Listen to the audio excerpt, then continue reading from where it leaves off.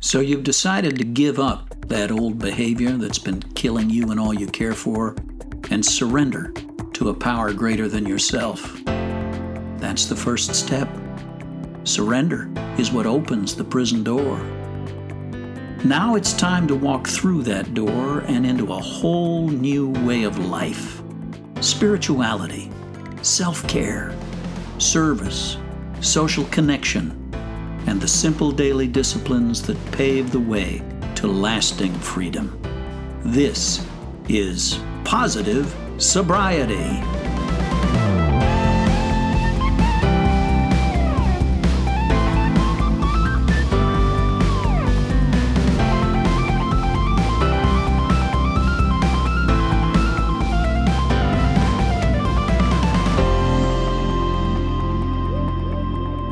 Welcome to another episode of the Positive Sobriety Podcast. Oh, I'm Nate Larkin here with my good friend, co-host David Hampton on a sunny summer day in Franklin, Tennessee. How you doing, David? I am doing well. Thank you. Feeling a little better all the time. So yeah, you're looking better, dude. Well, thank you. It doesn't look like you're pushing a rock uphill right now. Well, it doesn't feel that way anymore either. It's like I've told you before, my doctor attributes it to oxygen and being able to breathe and take in air. I had to have a little minor tweak about a week ago. They had to do a cardioversion, which is, they basically put you under and put the paddles to your chest and restart your heart. But apart from that, there was a little flutter still left over that they didn't like. But once that happened, I wore the heart monitor for another week or so, and there's no evidence of that. And I'm in good rhythm. And so I'm feeling well. I'm breathing well. I'm starting to exercise a little bit again and getting back into all that. And I've started a very intentional plan with my relationship to what I'm eating and why I'm eating. And I don't know, I guess I can say the Noom app. I wish they would sponsor the podcast. Maybe I'll do this and they'll hear it and they'll want to sponsor us. But it's really, I was skeptical because I thought, I work in behavioral health. I know these things. I work with people all the time. I tell people how to do, not do, and all this stuff.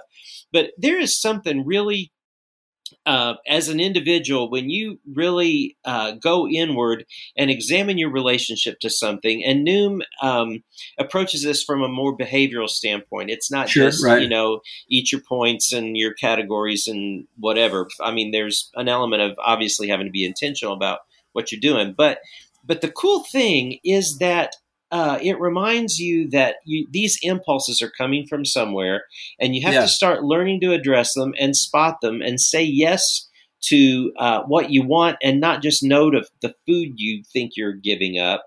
And it's been really interesting because when you start, and I've had people do this with drinking, I've had clients that say, I don't drink that much. And I say, well, why don't you just, jot down when you drink, what you're feeling, and when it was.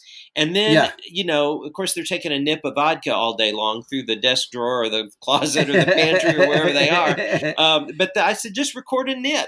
A nip counts, just record a nip. And when they do, and they've got 25 nips, in a period of time, and they go, wow, that explains why I'm always drunk when my husband gets home, or that explains why I really shouldn't drive home from work, or, Well, I'm doing that with food. And what it really has shown me is how much I just grabbed, it's not that much. It's a snack sized candy bar, out of the candy bowl at work. That's not that much. But I may grab that 4 times before lunch, and it's not that much. It's just a donut, or it's not that much. It's just but when you really look at the end of the day, how impulse driven your behavior is, it's been remarkable. So I'm about 12 pounds down from my surgery weight, which I won't tell you what that was. But it's a good trajectory. I'm feeling well. Thank you for asking. I've had, I think hopefully my final tweak. And, it just is another thing about recovery isn't just what we don't do with relationship to a behavior or a substance. It's really what we're saying yes to, for the life that we want. And I know you're experiencing good changes and continuing to do that. Yeah. Well, I'm a huge fan of Noom. I did Noom for 6 months, a year and a half ago. Yeah. Lost 30 pounds and have kept it off. Yeah. Just because Noom helped me, just as you said, that simple tracking thing. Plus, there was a daily lesson. It was giving me some new information.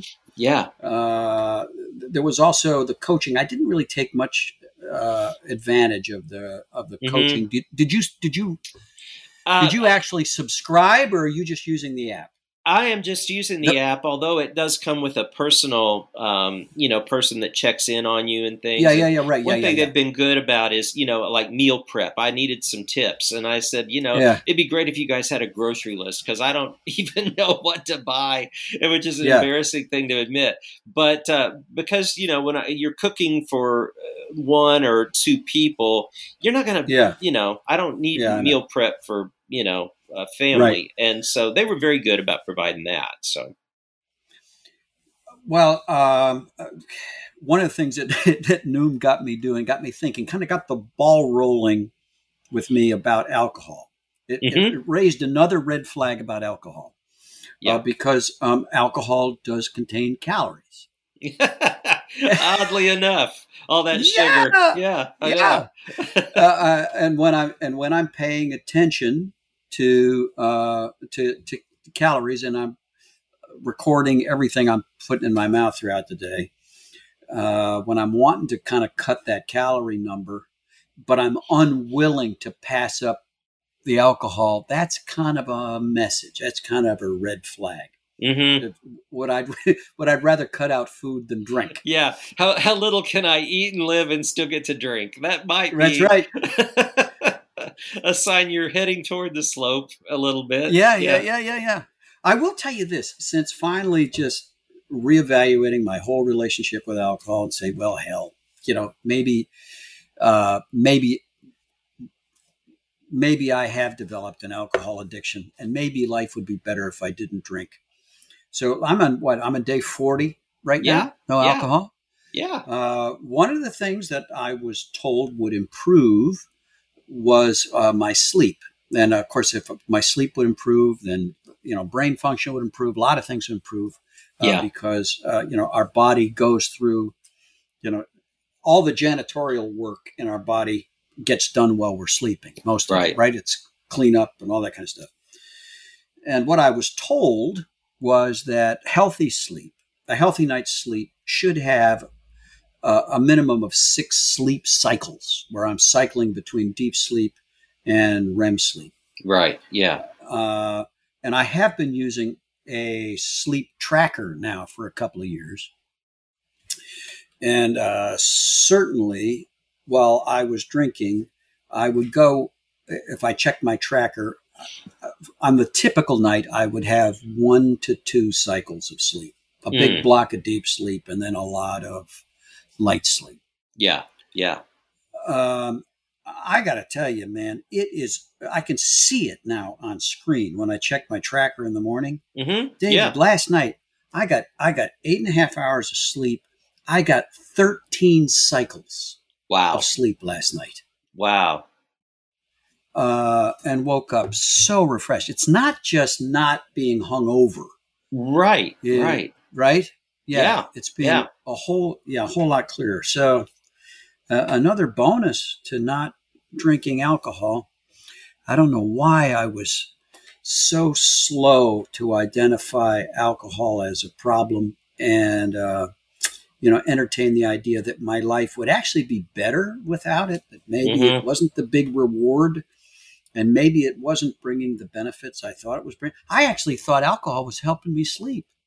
Well, yeah, I hear that every day. I just have a couple of glasses of wine at night to help me sleep. And I have to always go back to the whole, you're not really sleeping. Yeah. And falling asleep is, passing out and falling asleep are not the same thing. Yeah. Getting drunk on the couch is not the same thing as falling asleep. But you're not sleeping in those cycles, and you're not getting good deep REM sleep, and so it's restorative, and I'm thrilled for you, and I'm thrilled for your clarity and all of that, because we've all romanticized our relationship with alcohol. I think that's why it's so hard to give it up beyond the physical part of it. We just have this romantic cultural relationship with it. So so that's man, congratulations, 40 days. Yeah, feels good. Really, really, really does, and it informs so much about it. I'll tell you what, walking this path with alcohol, having started this path 22 years ago with compulsive sexual behavior.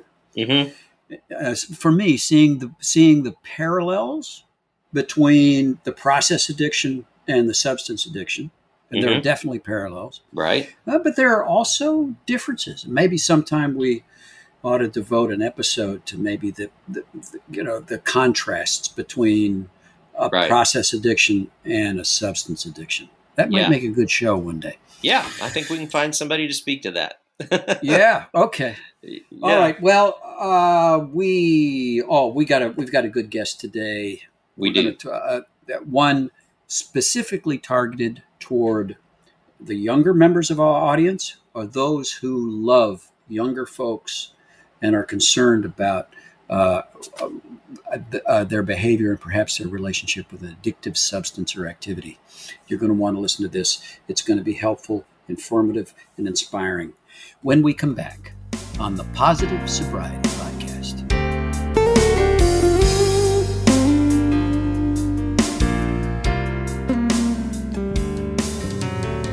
Welcome back to the Positive Sobriety Podcast.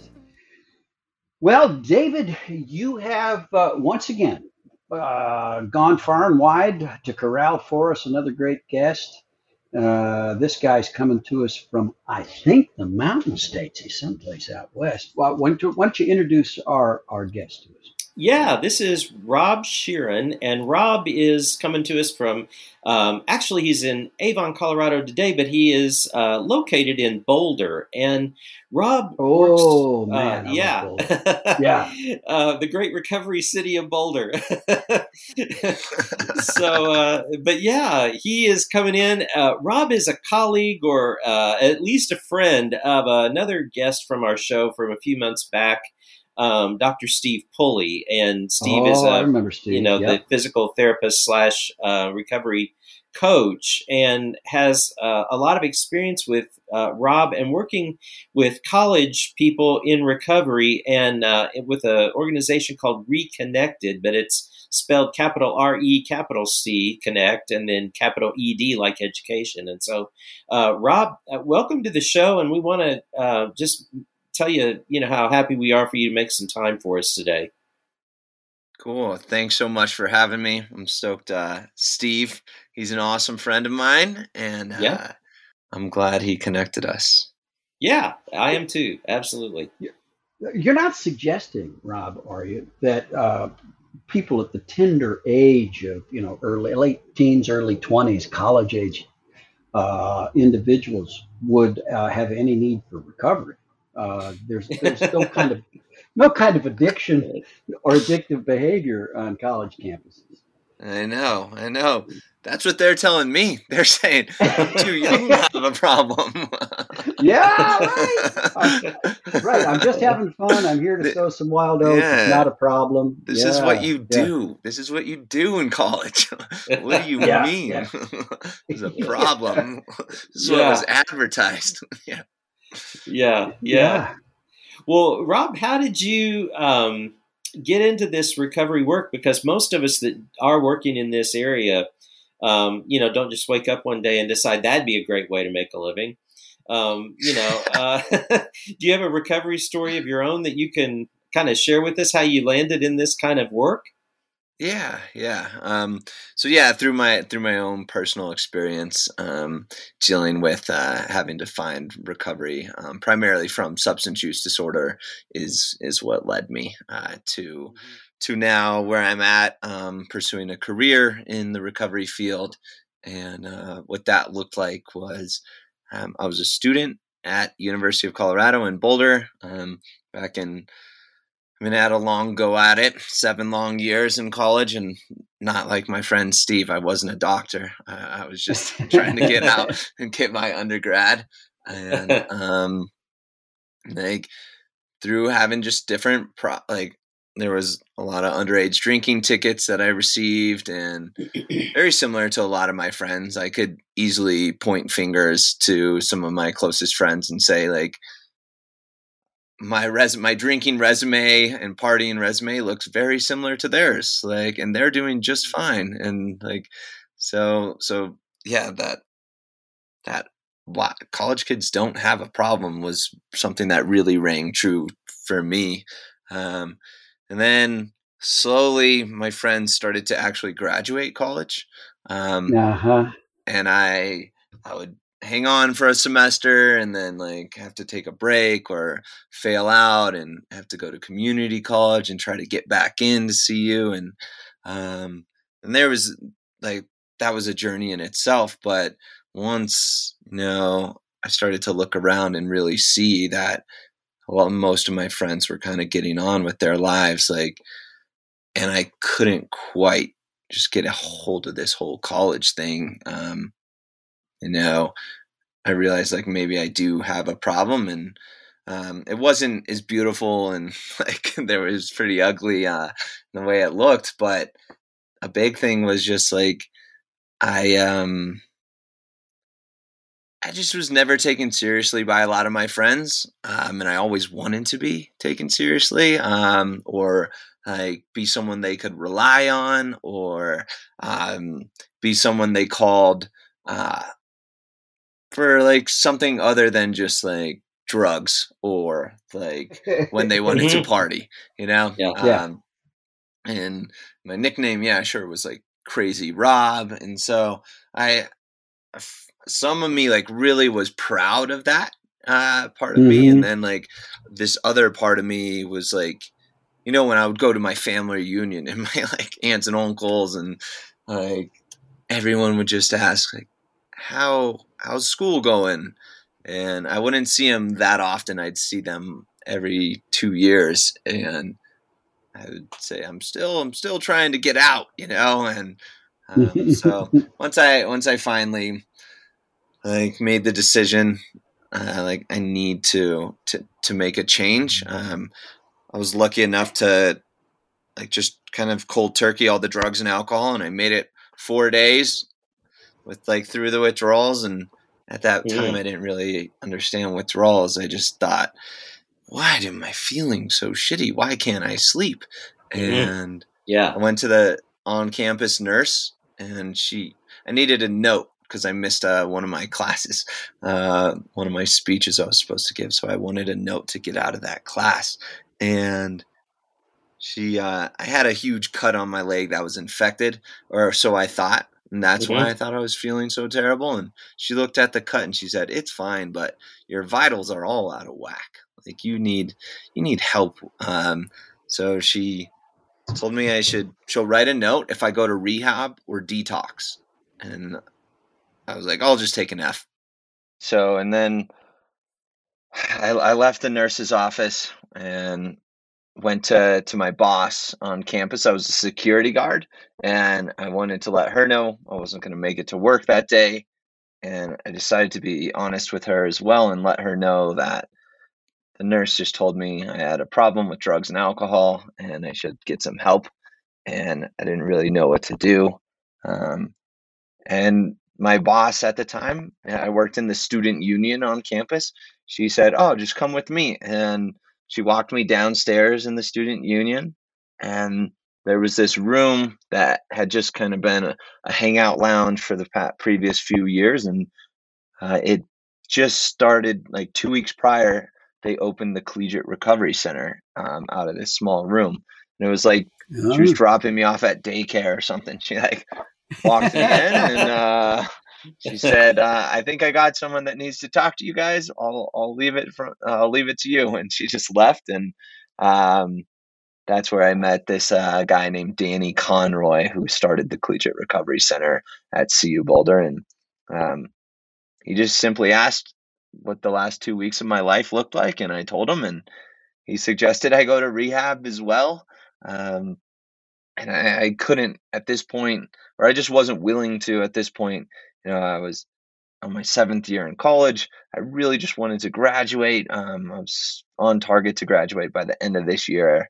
And so I was just hoping to hold out. And I was really adamant about how, no one on this campus is sober. Like, what am I supposed to do if I have to get sober? Like, my life is over. And, I wasn't converted right away, or a believer in what he told me, but he said, "You're one of many young people on this campus that are looking to get sober, and there's a handful of people that already are sober, and we have different social events and different things that can like help you basically have still an awesome college experience." I didn't believe him, but I was like, this is a cool enough room that I can hang out in between classes and actually get my homework done and not go home and smoke weed and then come back. So I just used it as a safe place to make sure. And then the next day, one of my close friends in the party days, my old drug dealer, he walked into the Collegiate Recovery Center and he had 18 months sober, and I was shocked. And I was like, a little bit of belief and hope came alive in me. I was like, oh, if he can do it, I certainly can do it. So that's kind of how I found recovery and got introduced to collegiate recovery, was like through the center on CU's campus. Wow. So you leave college. What did you go into professionally from there? Yeah, so I graduated, and I grew up. I was an electrician with my dad. I had that training under my belt, so I did that for a year. But I always had this plan. I wanted to drive a scooter from Colorado to Alaska, like a little moped. And so I worked for a year doing like electrical work, and then I was a ski instructor in the winter. And after the ski season wrapped up in May, I took off on my moped and drove from Vail, Colorado, up to Alaska on the scooter. And part of that was in connection to the Collegiate Recovery Center at CU. I wanted to let kids know that if you have to get sober in college, there's these resources that exist on campuses. And I also wanted to, I started a crowdfunding campaign to raise money to start a scholarship for sober kids or kids in recovery at University of Colorado. So I stopped at different alternative high schools and different high schools in general and juvenile detention centers, and kind of shared my story and told them about these resources on campuses if they ever have problems with specifically I was sharing about drugs and alcohol. If it just doesn't mesh well with you and kind of derails you, you can still get sober and do some crazy stuff. So that was a 3-month journey of scootering and camping, and the scooter only went 25 miles an hour. And it was about 6,000 miles I had to take all back roads. So that's what I did right after I graduated, or a year after. Now, did you map it out and plot places you would be stopping and speaking and doing your thing, or did you just find this along the way, or a little of both? Right. It was pretty difficult to plan too far ahead, just because how slow I moved. One time I would just call ahead maybe a few days or a week which was also difficult with most schools or places to get in on such late notice.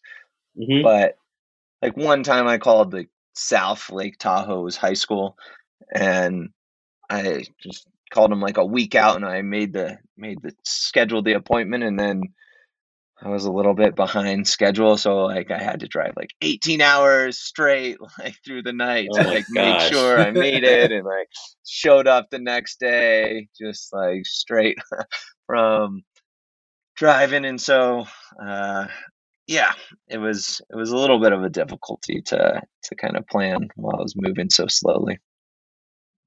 Wow. Yeah. Rob, so you're involved now in the recovery center at CU Boulder, right? Right. Yeah, what that looks like. I'm like the program manager for their program, and and it's really developed. It's going on to be in its 9th year of operation, like on the campus, and I've worked there the past 3 years. Okay. And what's it look like? What are you doing there? Yeah, so we have space on campus. So I referenced this little room kind of in the basement of the student union. We're now on the 4th floor of the student union with some great views of the Flatirons and Boulder, the mountains right there. Yeah, it's pretty beautiful. And then in that space we have, it's kind of like a lounge area. So you walk in, there's couches, chairs for you to kind of hang out, socialize, and place like a study room for you to do homework in. There's like coffee and snacks. So a place for students to come in between or before and after class, and meet other students in recovery, or just get some work done and print off paper. So there's that. And then we organize different social events, from like camping trips. We're doing a camping trip with the University of Denver and their collegiate recovery program, like all the collegiate recovery programs in the state of Colorado, like organizing a camping trip, to tailgates for football games, just providing opportunity for students to still have a quote unquote normal college experience while they're engaging in their recovery with other students in recovery. Yeah. Then we have a sober living component. So we have 8 apartments in their own buildings that students can live in. So you have a safe place to live in. And again, there's social events like tied in. That's called our core housing. And really those students are like the core of our recovery program here on campus. So. Okay. Rob, I'm encouraged and somewhat surprised when I, cruise the local bookstore to see there are more and more titles in the genre known as Quit Lit. More and more people are writing about sobriety, writing about recovery, more and more sober, curious people. At the same time that I hear that alcohol use, specifically during the pandemic, I've heard conflicting stories. I've heard that alcohol use is up. I've also heard that more and more people are quitting. Do you see any trends on college campuses? Is it becoming a little bit more acceptable, a little cooler, or a little less stigmatizing to be sober? Yeah. Is there kind of a straight edge thing going on? What do you sense? Yeah. I sense that there's a more well-known message out there that there are people that need recovery, whatever that looks like. And so students on a college campus don't scoff as much at the idea of this resource even being offered on campus. Whereas I think in the past it had been like, oh, why would we, like, who gets sober in college, like that kind of, or who needs recovery in college. But now, not just because of the pandemic, but really just because of the addiction epidemic, everybody has somebody in their lives, whether it's their roommate, their cousin, their like someone in their family or themselves that suffers from addiction of some sort. And so like it's a easily accepted, and it doesn't shock other college students as much when we have students in their classes introduce themselves, and whether they affiliate with the recovery center, that's their choice, right? But when they do, their classmates and peers aren't as shocked. So I think, there's less stigma, but like more understanding that this it's pretty normal for some people to need recovery, depending on, doesn't matter what their age is. Yeah, it is. Why are we surprised that if we use an addictive substance, we might become addicted? And then why are we shamed when the thing that we're using actually does what it's supposed to do and hooks us, right? I'm sorry, David, what were you going to say? Well, I was just going to ask if, Rob, if you experience people, feeling like they have to make an excuse for their sobriety to their friends, because I see people in this age range, and one of the challenges is the belief that they have to make an excuse for not drinking. Like alcohol is one of the only, drugs maybe that we have to explain to society why we're not engaging in it or feel like we do. And so how do you help, a 20-year-old come to a place where they're okay with the fact that they don't owe the world an explanation for what they're not doing? How do you cross that hurdle? Right. Yeah, I do see that. And I think it's what I see mostly is just like a lack of understanding, like for themselves, of why necessarily they have to get sober, or enter like whatever pathway of recovery for them. And so when they're trying to explain that to their peers, they're just having a very difficult time navigating that, because they have yet to really concretely nail it down for themselves. Like it's so new, like for them, and a lot of them aren't necessarily like, it's not as we know with so many people that suffer from addiction, it's not like a one decision and then everything just changes, right? And so through we offer recovery coaching through the program here at CU, and so I'll just coach kids like through those conversations,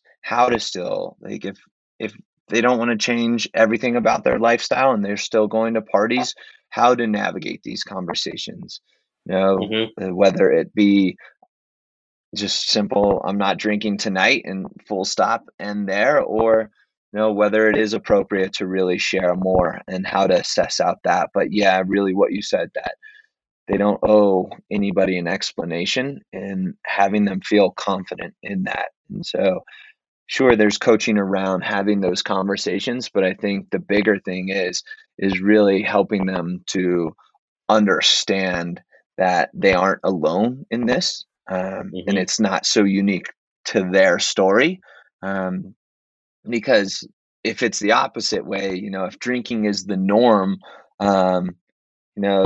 we try to like normalize that, like being in recovery, like by surrounding yourself, like, and doing and having like a normal lifestyle, just with no drugs and alcohol or addictive behaviors, like that can also be the normal.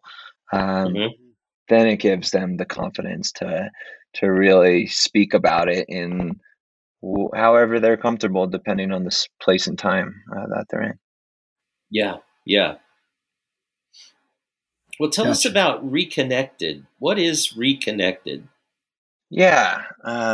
So Reconnected is an app that we built, and it stands for Recovery Connection Education. And it kind of builds off what we were just talking about, that, drinking in college is kind of the norm, or partying is the norm. And there's about 150 to 175 of these programs at different colleges across the country. And they're in all shapes and sizes, in terms of, like, some of them are student groups with no professional staff, and there's really 2 to 5 students on a campus hosting meetings and social events together, up to, I would say, like our program, something that's been around for almost 10 years, that's pretty robust, has professional support, a space on campus, and it just ranges anywhere between 35 and 45 students. But we wanted to show that these students and even alumni of these collegiate recovery programs are part of something greater. So the app is a professional networking opportunity for these students to help them get out of college and get their first job. It also connects them to students all across the country. So if they're looking to travel, a lot of these students do go home during the summer, wherever home may be. They may be able to connect with other young people in recovery. And then there's the social aspect. Their events are listed on here that different collegiate recovery programs are doing, or just recovery or sober organizations, such as like the Phoenix. That's a sober active community. They do a lot of events all over the country. So we could populate the app with different recovery friendly or sober events that are going on, that these students and alumni of these collegiate recovery programs can meet up. If you think about LinkedIn and Facebook combined, that's what Reconnected is, but specifically for collegiate recovery programs and the alumni and students from there. Yeah, and so can anyone access that app, or do you have to be engaged in a particular recovery community to get access? So the app is on the App Store, so you can download it. And during the onboarding process, you'll be asked what program you're affiliated with, because we really do want to start opening it just to collegiate recovery centers and students. One, because we know how to get a hold of these programs and students, so we can, and then we can get feedback on what's working and what's not in the app. And then, but if you don't have a program on your campus, or you're someone young in recovery and this is something that you're looking for in your life, there's a really easy way to contact us directly through the app, or on our Instagram, which is Reconnected App. And you can shoot us a direct message or an email, and we'll get you on. We're really here to help young people in recovery connect professionally and socially all across the country, and realize, like, a lot of these recovery meetings that people go to, the median age is closer to like 40. So when you're between 18 and 22, you really are feeling like the odd duck out. So creating more and more opportunity to find these other young people in recovery that are kind of looking to thrive in their life instead of necessarily recover their life. Where a lot of people, when they're finding recovery later on in their life, they're looking to save relationships, and save jobs. Whereas when you're younger in having to find recovery, you're not faced with possibly losing those things. You have yet to accumulate those things. So the conversation and even the perspective is much different. So that find other people that are just like, we all want to be able to find people that we can relate to. Makes it easier to recover. That's the purpose of this app. Yeah. That's awesome. I love the vision and mission and help people connect professionally and socially thrive, build a life. And I just love the fact that you've created this thing that's targeted specifically toward that age group. That's a fantastic deal. Is this a nonprofit organization? Are you supported by donations? How does revenue work? How can people who perhaps want to give back, but they're a little older, how can they help? So there's this nonprofit called the SAFE Project. It stands for Stop the Addiction Fatality Epidemic. And it was started by two amazing people, Admiral Cindy and Mary Winnefeld, close to 4 years ago when they lost their son to this epidemic. And he was in college, and he was actually in his first week at a university. And so they took it into their hands to start this nonprofit. And they do a lot, and one of the programs that they run is collegiate recovery support through. So they support all different programs. They have something called a Student Leadership Academy that has about 50 students a year that are working on passion projects on their campus related to recovery. And they provide the support to that. So if anyone would love to support us, we are backed fully by the SAFE Project. And that's how we even came about, was a conversation with them, seeing this real gap actually that exists. Is these programs do such a great job supporting their students. But once the students have to leave the nest per se of these collegiate recovery programs, there's just a drop off in support. And how could we really continue to support them all the way through? How do we support our alumni? And that's where the conversation for this app came about. And if they're known for like one thing they're known for is like getting things done. So they turned an idea into a reality in a pretty quick time. So wow, that's fantastic. Hey, Rob, is there a master list that exists of colleges and the recovery communities on those universities campuses? Yeah, there's an organization called ARHE. It stands for the Association of Recovery in Higher Education, and they have a website. It's collegiaterecovery.org, and you can go to that website, and they have a list of all the colleges that or the majority of colleges that have programs out there, and contact info for whomever is kind of like the lead in those programs. Great. Fantastic. Yeah. Well, what a great resource. Thank you so much, Rob, for taking time to talk with us. I am quite certain that a good number of our listeners will be referring again and again to this episode as they or people they know and love are headed to college or, finally hit the wall in college. Really grateful for what you're doing. I'm inspired by what you're doing. Really wish that it had been around when I was in college. Might have saved me a little bit might have shortened my trip by a little bit. All right. Well, thanks, Rob. Listeners, stay with us. We'll be back in just a moment on the Positive Sobriety Podcast.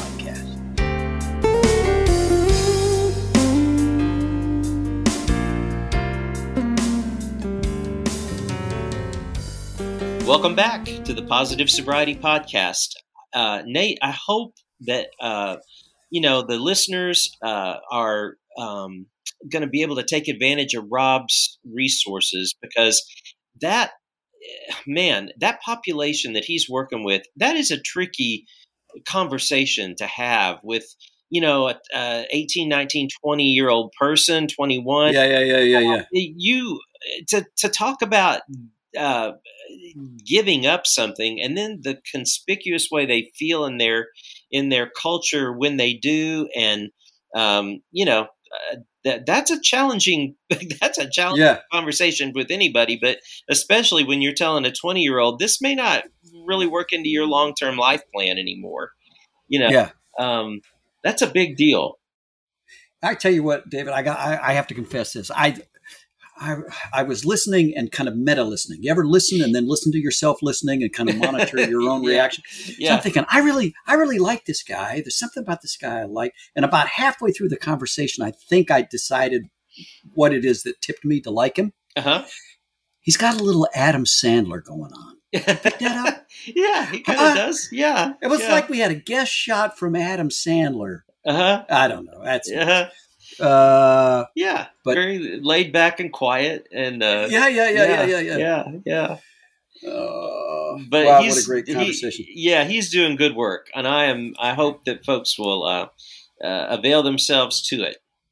One of the things that he wanted us to mention that didn't come out in the interview is that he makes himself available, and we are going to put his contact information in the show notes. Right. He makes himself available not just to college students, but perhaps to people who kind of crashed and burned in college, never graduated, kind of skated college out. Yeah.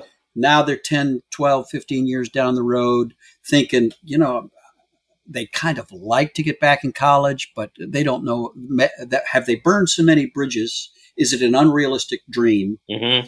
He said he talks all the time with people. Turns out it's much more doable than you think it is. Mm-hmm. And it's quite possible that with a couple of phone calls, he can help you get hooked up, navigate to get back into school, to get that degree that you weren't able to get because your behavior was off the rails. Yeah. Yeah. All right. So, well, before we end this one, David, do remind us about our sponsor.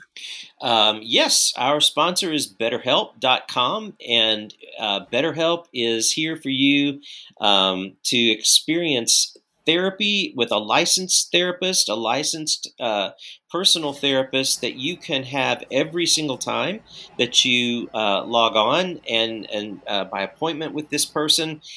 They will connect you at your convenience, at your own pace, in your own place and time and space.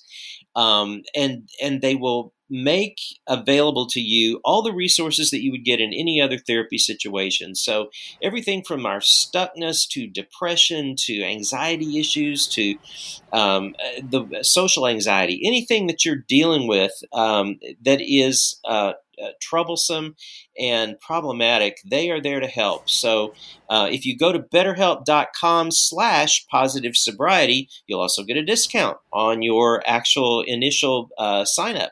And that also tells us that the resources we're providing are helpful to you. So betterhelp.com/positive sobriety and get out of the stuck place you're in. Yeah.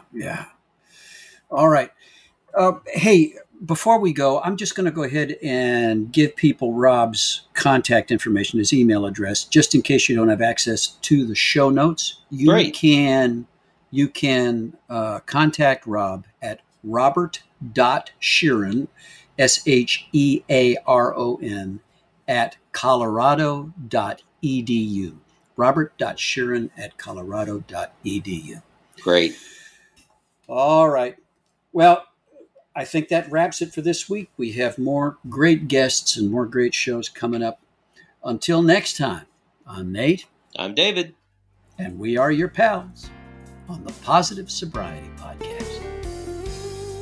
The Positive Sobriety Podcast is recorded at Crossroads for the Nations in Brentwood, Tennessee. Live producer Rex Schnelly, music by Rex Schnelly, theme music by Matt Ulrich, hair and makeup by Lyle Lovett, wardrobe by Kathy Gifford.